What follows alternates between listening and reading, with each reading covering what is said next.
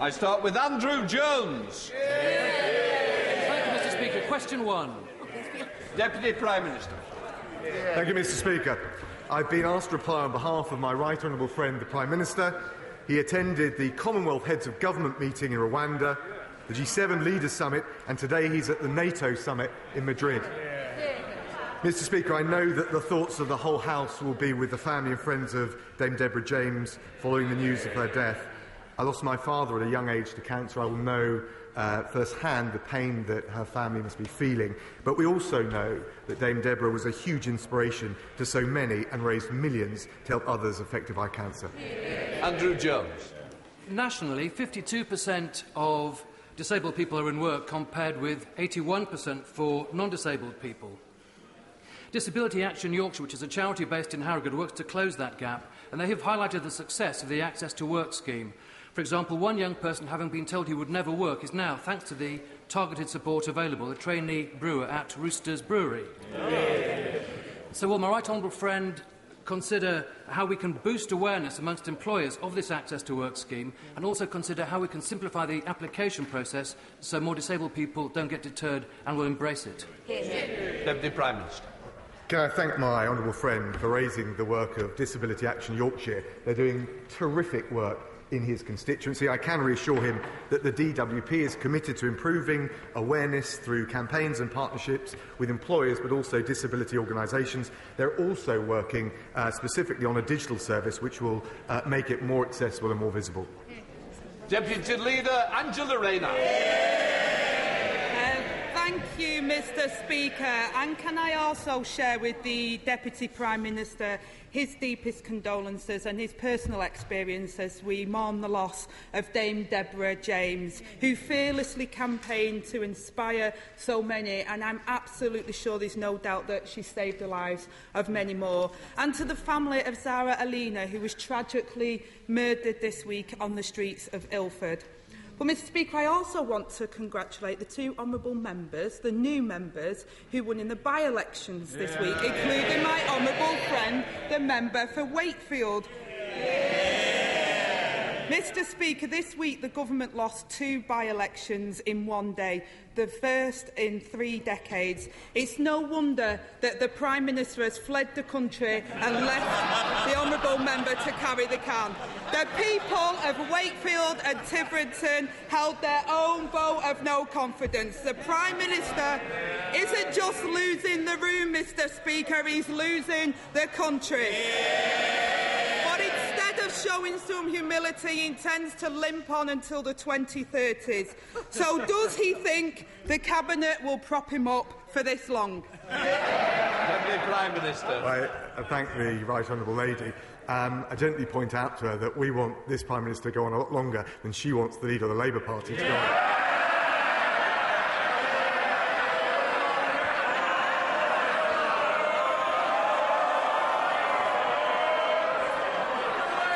Mr. Speaker, we've got a working majority of 75. We're focusing on delivering for the British people. Record low unemployment. Wouldn't have happened if we'd listened to the Labour Party. More policing, tougher sentencing in force this week. Police, Courts, Crime and Sentencing Act. She voted against both, so did the Labour Party. And we'll protect the public from these damaging rail strikes when we've got the scene of Labour front benchers joining the picket lines. Here we go again, but the truth is, what I want for my honourable friend, the Leader of this opposition, is not to be the Leader of the opposition, but to be the Prime Minister of this country. And to be honest, Mr. Speaker, it couldn't come quick enough. Britain can't stomach this Prime Minister for another 8 years. His own backbenchers can't stomach him for another 8 minutes. And if they continue to prop him up, Mr. Speaker, I doubt the voters will stomach him for even 8 seconds in the ballot box. Now let's imagine, Mr. Speaker, the Prime Minister is still clinging on into the 2030s. Under this tax-high, low-growth Tory government, at this rate, by 2030, the British public will have endured 55 tax rises. So how many more tax rises will this government inflict on working families before he says enough is enough? Deputy Prime Minister. Mr. Speaker, I think she was right first time.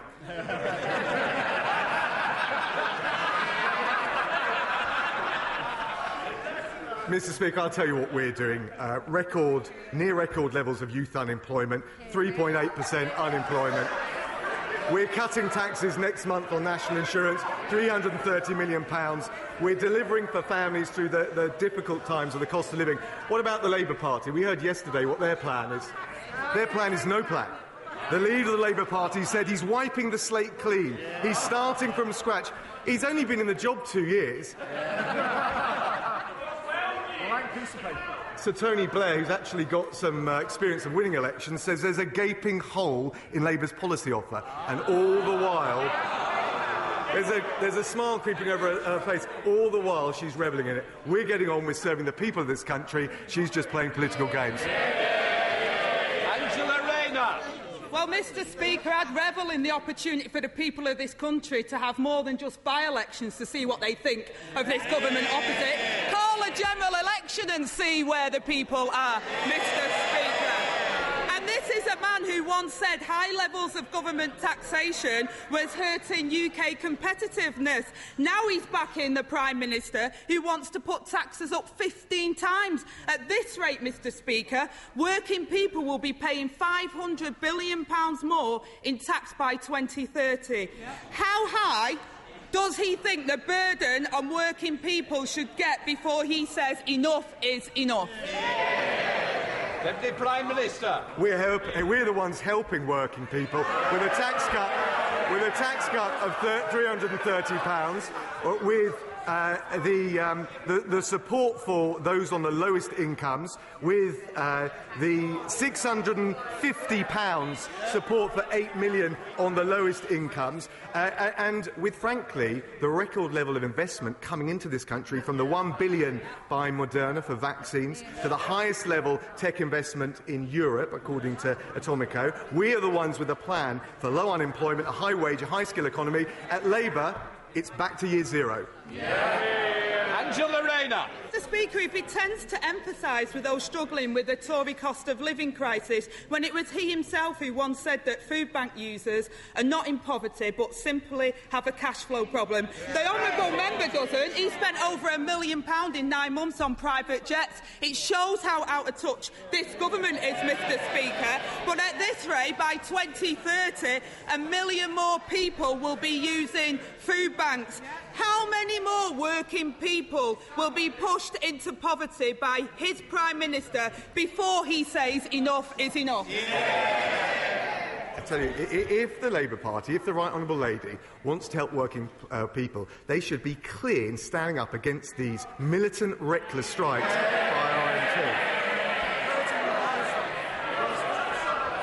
RMT. The Right Honourable Lady has flip-flopped. The Right Honourable Lady has flip-flopped all over the place when it came to these strikes. First she said they were lose-lose. Then she tweeted workers were left with no choice. When she was asked by the BBC, straight question, she's normally a straight-shooting politician, do you like the RMT? She said, I'm going to have to go now. I've got a train to catch.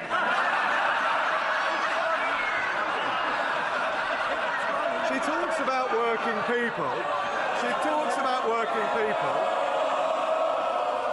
She talks about working people. Where was the Right Honourable Lady when the comrades were on the picket line last Thursday?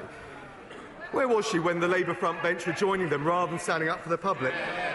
She was at the Glyndebourne Music Festival, sipping champagne, listening to opera. Champagne socialism is back in the Labour Party. Well, Mr. Speaker, that says a lot about the party opposite. I'll tell them a few things about militancy. It's this government that are acting in a militant way. And while they should have been at the negotiating table, they were at the banqueting table getting hundreds of thousands squeezed out of their donors instead of dealing with the crisis. And he talks about trains. No one can get trains because of his failed transport minister, Mr. Speaker. And I tell you, he has a stronger stomach than his... I think we'll just have a little quiet. I want to hear the question, and you'll also want to hear the answer. Angela Rayner. Well, Mr Speaker, I think it's rather ironic that you have to intervene because of the baying mob here when they've got people through their noisy protest laws being stopped after protesting out on the street. The thing is, Mr Speaker, they don't like it when the public say what they think of them. But I tell you, the honourable gentleman opposite has a stronger stomach than his colleagues behind him. Honestly, I want to hear the question, I want to hear the answer. And I hate to say it, so do your constituents. Think about them for once instead of yourselves. Angela Rayner. Thank you, Mr Speaker. And when they were asked about the absent Prime Minister's plans to stick around until 2030, one honourable member opposite said he'd lost the plot. Another one said anyone with half a brain would realise how dire things are. And a former Conservative leader said that the country would be better off under new leadership. And now the Prime Minister is at war with his own Defence Secretary after confirming he will break his manifesto pledge and increase in defence spending. Under this government, Britain is set to have less troops, less planes and less ships. The only thing the Prime Minister's interested in is defending his own job. Just how many more troops have to lose their jobs before he finally says enough is enough? Deputy Prime Minister. Thank you, Mr Speaker. In fact, there's a £24 billion increase for armed forces. Spending on the armed forces is rising to 2.3% of GDP, again making us the largest military spender in Europe. And frankly, we'll take no lessons from the Right Honourable Lady when it comes to security of this country. First thing she did when she became an MP, 2016, voted against Trident, leaving us exposed. And she was campaigning for the Right Honourable Member for Islington North to be Prime Minister, someone who would take us out of NATO. Mr Speaker, talking about NATO, where was the honourable member when the situation in Afghanistan on a sun lounger? That's where the honourable member was. I take no lectures from the honourable member when it comes to doing your job. The Prime Minister said he felt no shame over the by-election defeats. He said his government have been quite exceptional. Well, I agree that they've been exceptional, all right. An exceptional record on stagnant wages, rising poverty and broken promises. And the Prime Minister wants to drag this out until 2030. And how much more can he stomach before he finds the guts, Mr Speaker? How many more tax rises? How many more families drove into poverty? And how many manifesto pledges broken? I hope for the sake of the British public, Mr Speaker, that we never find out. And when will the Deputy Prime Minister finally grow a backbone and tell the Prime Minister the game is up?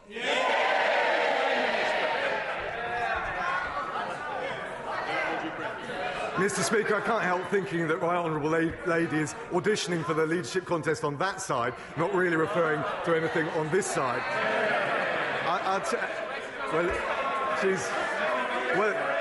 She's got the support of the honourable member. Look, I'll tell you what we're doing. We're putting in place the policies to grow our economy to help... Mr Murray, we've had a good questions already for Scotland. It's not continued. It's not your debate. Come on. Mr Speaker, he was just announcing his support for the Right Honourable Lady in the forthcoming... We're putting in place the economic plan to help people with the cost of living. The Labour leader is getting ready for year zero. We're the ones supporting Ukraine with sanctions on Russia, with military support. The Honourable Lady voted to abolish Trident. We're the ones making the streets safer, more police and tougher sentencing under the Police Crime Sentencing Act in force this week. She voted against both. They got no plan. They're not fit to govern, Mr Speaker. Thank you, Mr Speaker. Mr Speaker, the Eden Project North has been 5 years of my parliamentary life. We've gone through 3 Prime Ministers, 4 Chancellors, a plethora of ministers, but no, what we've got to the point is that the levelling up bid is going to go in very shortly. We've got a shovel-ready plan, we've got full planning permission. Does my right honourable friend agree with me? It is money worth spending in Morecambe. Mr. Speaker, my honourable friend, there is no greater and more tenacious campaigner than the honourable member for his constituents. He'll know I can't discuss the details of any specific bids, but the next round of funding allocations will be announced in the autumn, so we won't have to wait too much longer. Leader of the SNP, Ian Black.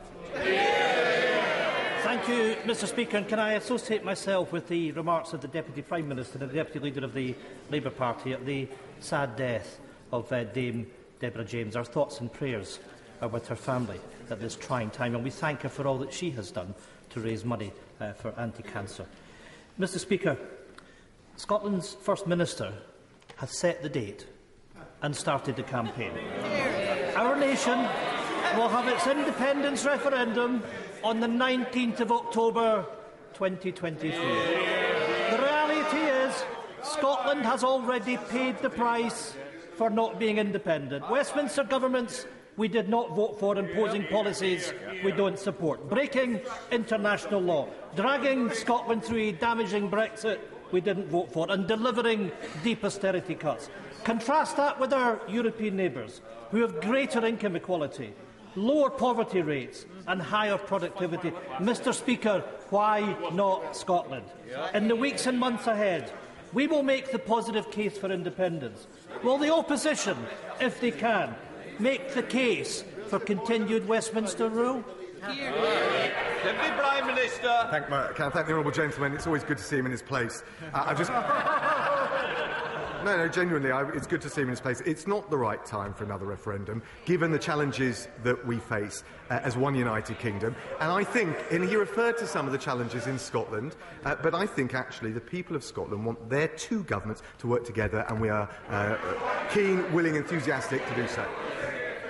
Ian Blackford. There is no case for the union, as we've just heard from the Deputy Prime Minister, because, Mr. Speaker, the harsh reality is that the Tories might fear democratic debate, but they don't have the right to block Scottish democracy. As the late Canon Kenyon Wright said, what if the other voice we all know so well responds by saying, "We say no, we are the state"? His answer, well, we say yes, and we are the people. Just last year, the member for Murray, the leader of the Scottish Conservatives no less, put it in his own words: a vote for the Scottish National Party is another vote for an independence referendum. Well, you won't often hear me say this, but I agree with him, and so do the Scottish people. Scottish democracy will not be a prisoner of any Prime Minister in this place. So why is the UK government scared of democracy? Or is it simply that they have run out of ideas to defend the failing Westminster system? Deputy Prime Minister. Thank the honourable gentleman. I think he's rather airbrushing history with that long soliloquy. But look, he mentioned the problems that Scotland faces: a huge tax burden imposed by the SNP, Scotland's record on science and maths under the international PISA rankings are now have dropped below England and Wales, and the SNP have presided over the worst drug death rate in Europe, the highest since records began. I think the people of Scotland expect their government in Holyrood and in Westminster to work together to tackle the issues facing them in their day-to-day lives. That's what we're doing. Peter Alders. Thank you very much, Mr. Deputy Speaker. There are great opportunities. Mr. Speaker.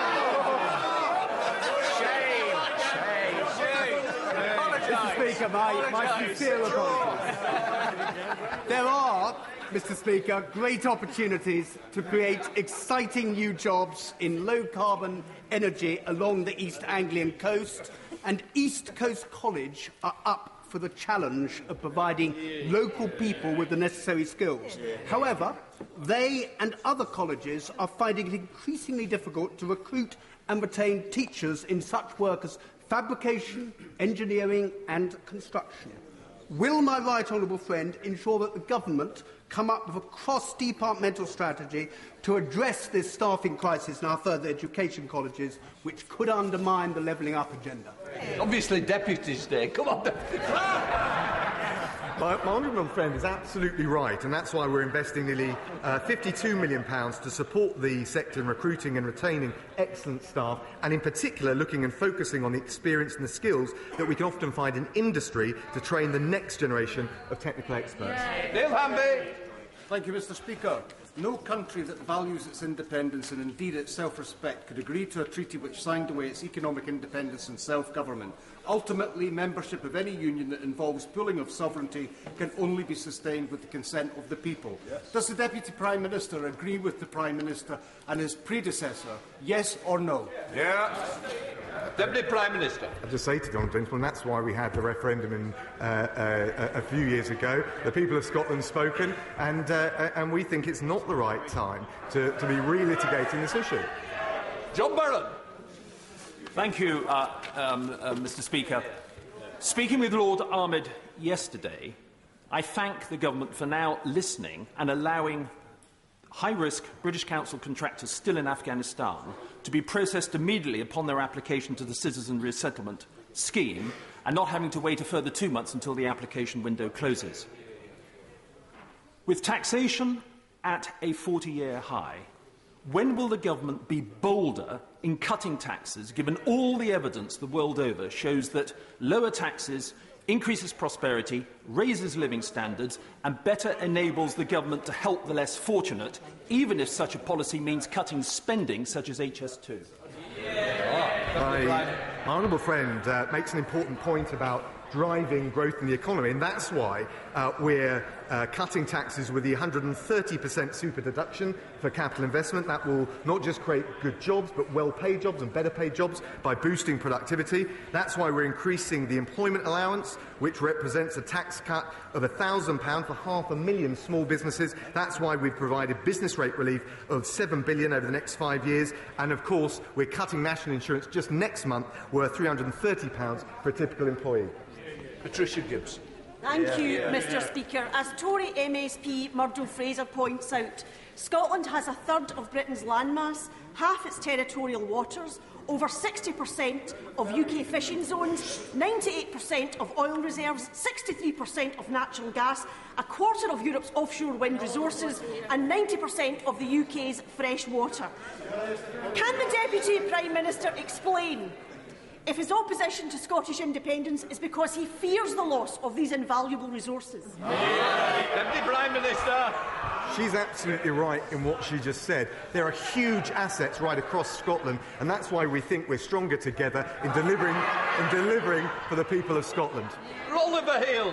Mr. Speaker, the Deputy Prime Minister will be aware that in North East Hertfordshire we have some of the best farmland in the country.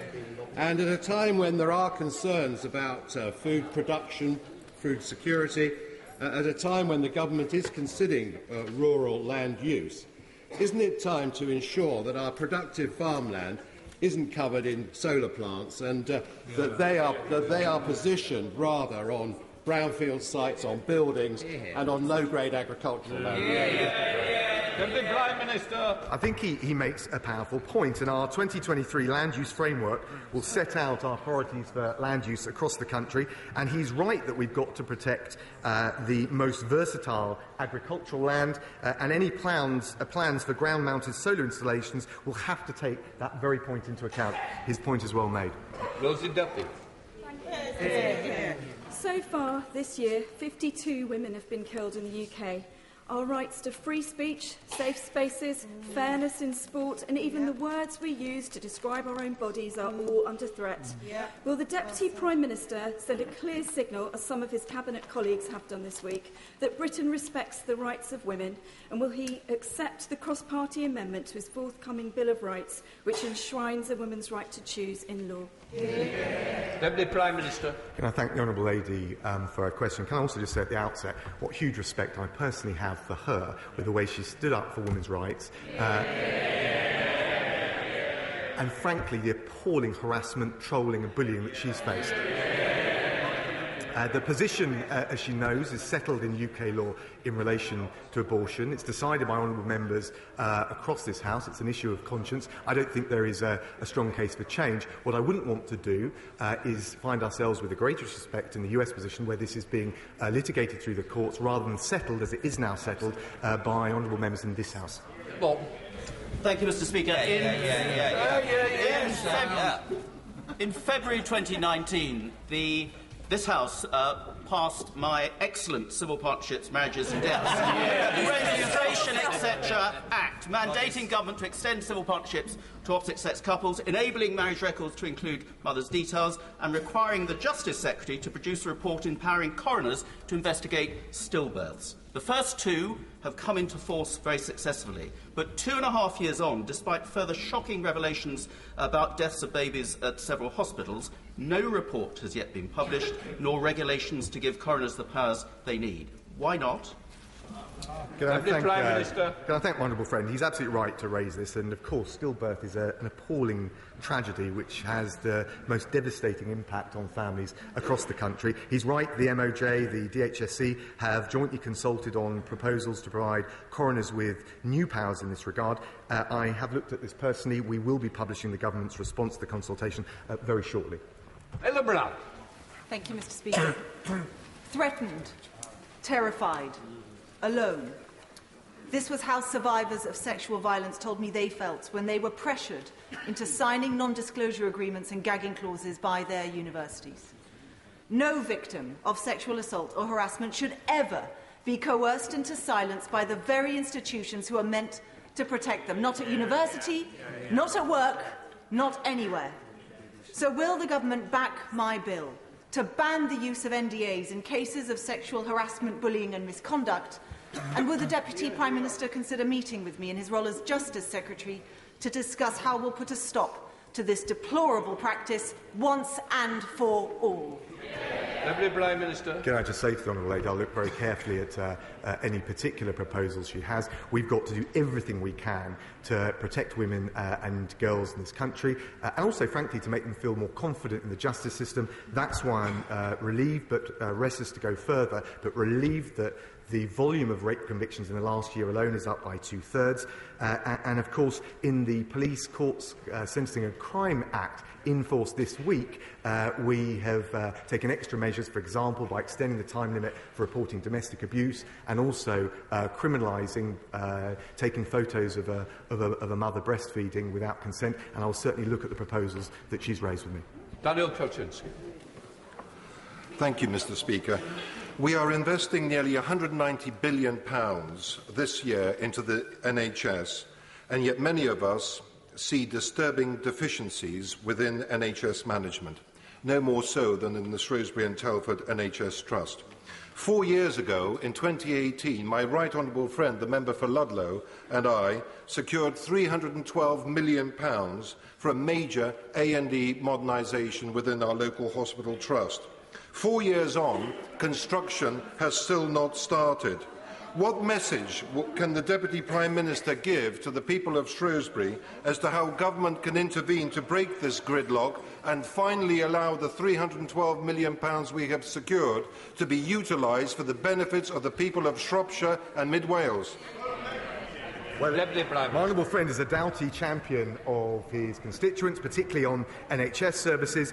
The DHSC recently received the strategic outline case for the transformation of A&E services in Shrewsbury and Telford. It's still being processed, but I can tell him that the Trust is aiming to present the full business case in 2023, with construction starting in the same year. Liz Savile-Roberts. When he announced his Bill of Rights last week, the Deputy Prime Minister said it will strengthen our UK tradition of freedom. Freedom, shameless, from a government whose contempt for the rule of law and devolution can be judged in equal measure. They're scrapping Welsh law against our will, denying Scotland the right to choose their own future. That isn't freedom. Will he prove me wrong? Will he prove me wrong by enshrining self-determination in his Bill of Rights?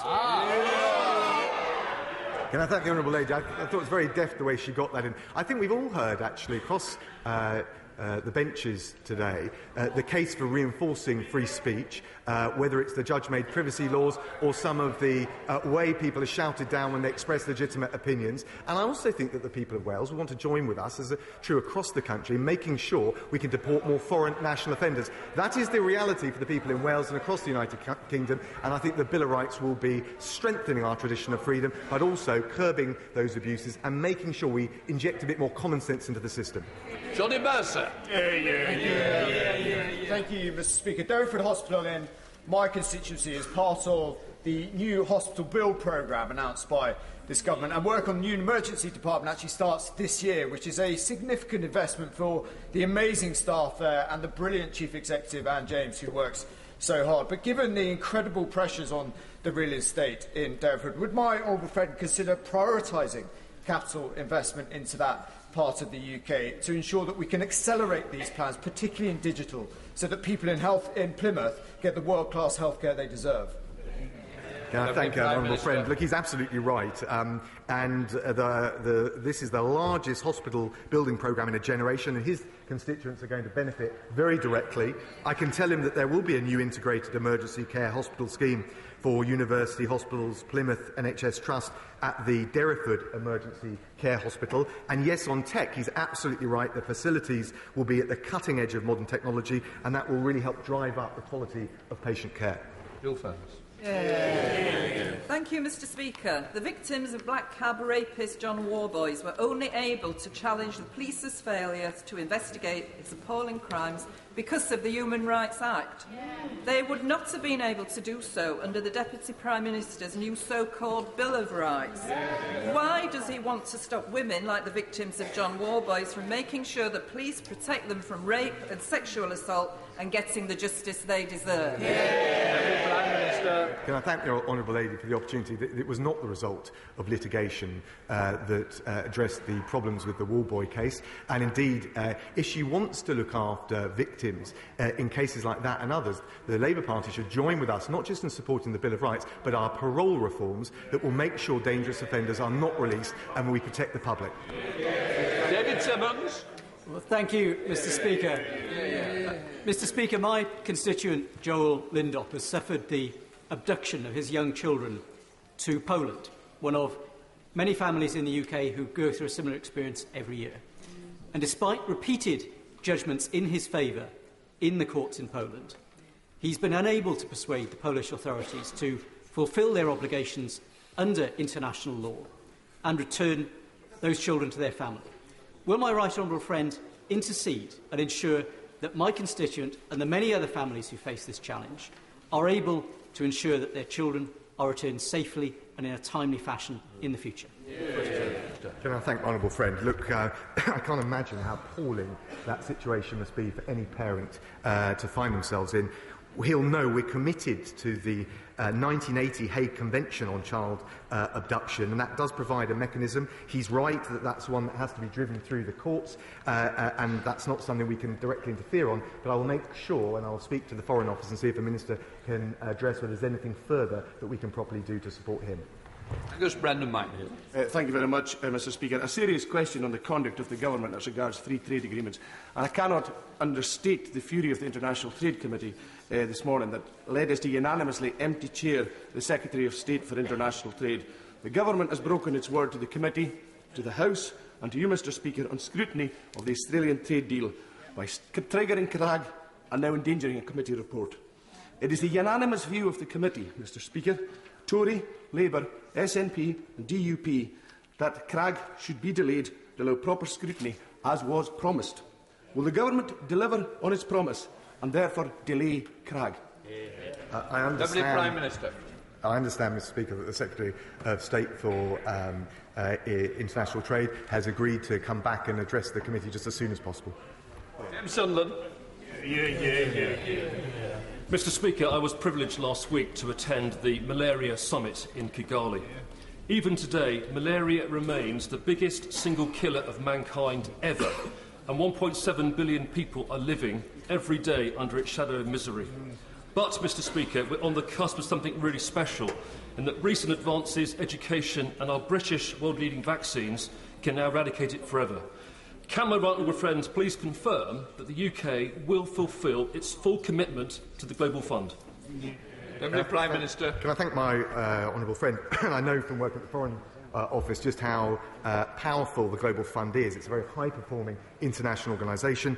He will know that since 2002 we've been the third largest donor, so we've stepped up to the plate. The UK hasn't yet determined our pledge for the 7th replenishment, but I know the Foreign Secretary will have heard loud and clear the advocacy that he's made in their regard. Final question, Bel Ribeiro Addy. Thank you, Mr. Speaker. In their efforts to pursue a hostile environment, the Home Office routinely tears families apart and breaks human rights and equalities legislation. They're reported to be sending up yet another charter deportation flight to Nigeria and Ghana. In Pride Month, they'll be deporting LGBT asylum seekers, fleeing homophobia, and grandmothers and mothers of British children who have lived in this country for over 25 years. Given that the Home Office repeatedly get it wrong and end up having to take people off these flights, can the Deputy Prime Minister tell me how many people have been removed from this flight already, and when will they stop these inhumane deportation charter flights? Deputy Prime Minister. I thank the honourable lady. She's right at least in one respect. Of course, people who come here need to be treated decently and humanely. We're absolutely committed to that. We also need to make sure that we cut down the illegal routes, and those that are here who've committed serious offences can be returned home. And the crucial thing, and I'm working with the Home Secretary, is to make sure we do both of those things. What we can't allow is illegal routes to flourish into this country, otherwise we'll just attract more. And we cannot allow people who commit serious offences in this country to stay and continue to pose a threat to the public. Ends questions.